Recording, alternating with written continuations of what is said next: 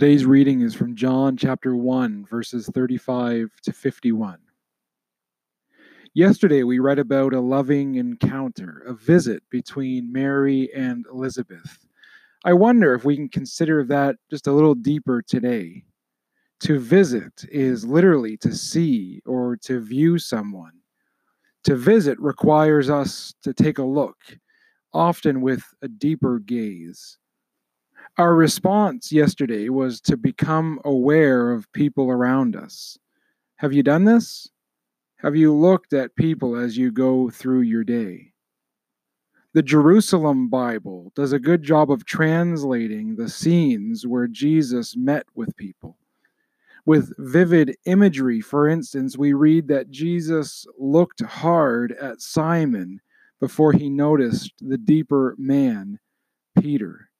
You can find that in John chapter 1, verse 42. Similarly, the faithful who looked harder at Jesus in his birth were able to see the Son of God who had come among them. How easy it is to miss the presence of God every moment when we don't take the time to look harder around us.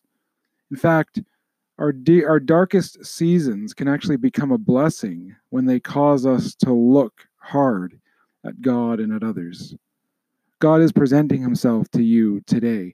Will you look hard at God and the people around you and see where God's heart is coming alive right now? Let's pray. God, open my eyes that I can see you today. Help me to look around me and take notice of the people you have put me with. Help me to see where your heart is coming alive within me and around me. Amen. Let's respond together today. Set a reminder on your phone each hour. When it goes off, simply look around you and wonder at how God is presenting himself then and there.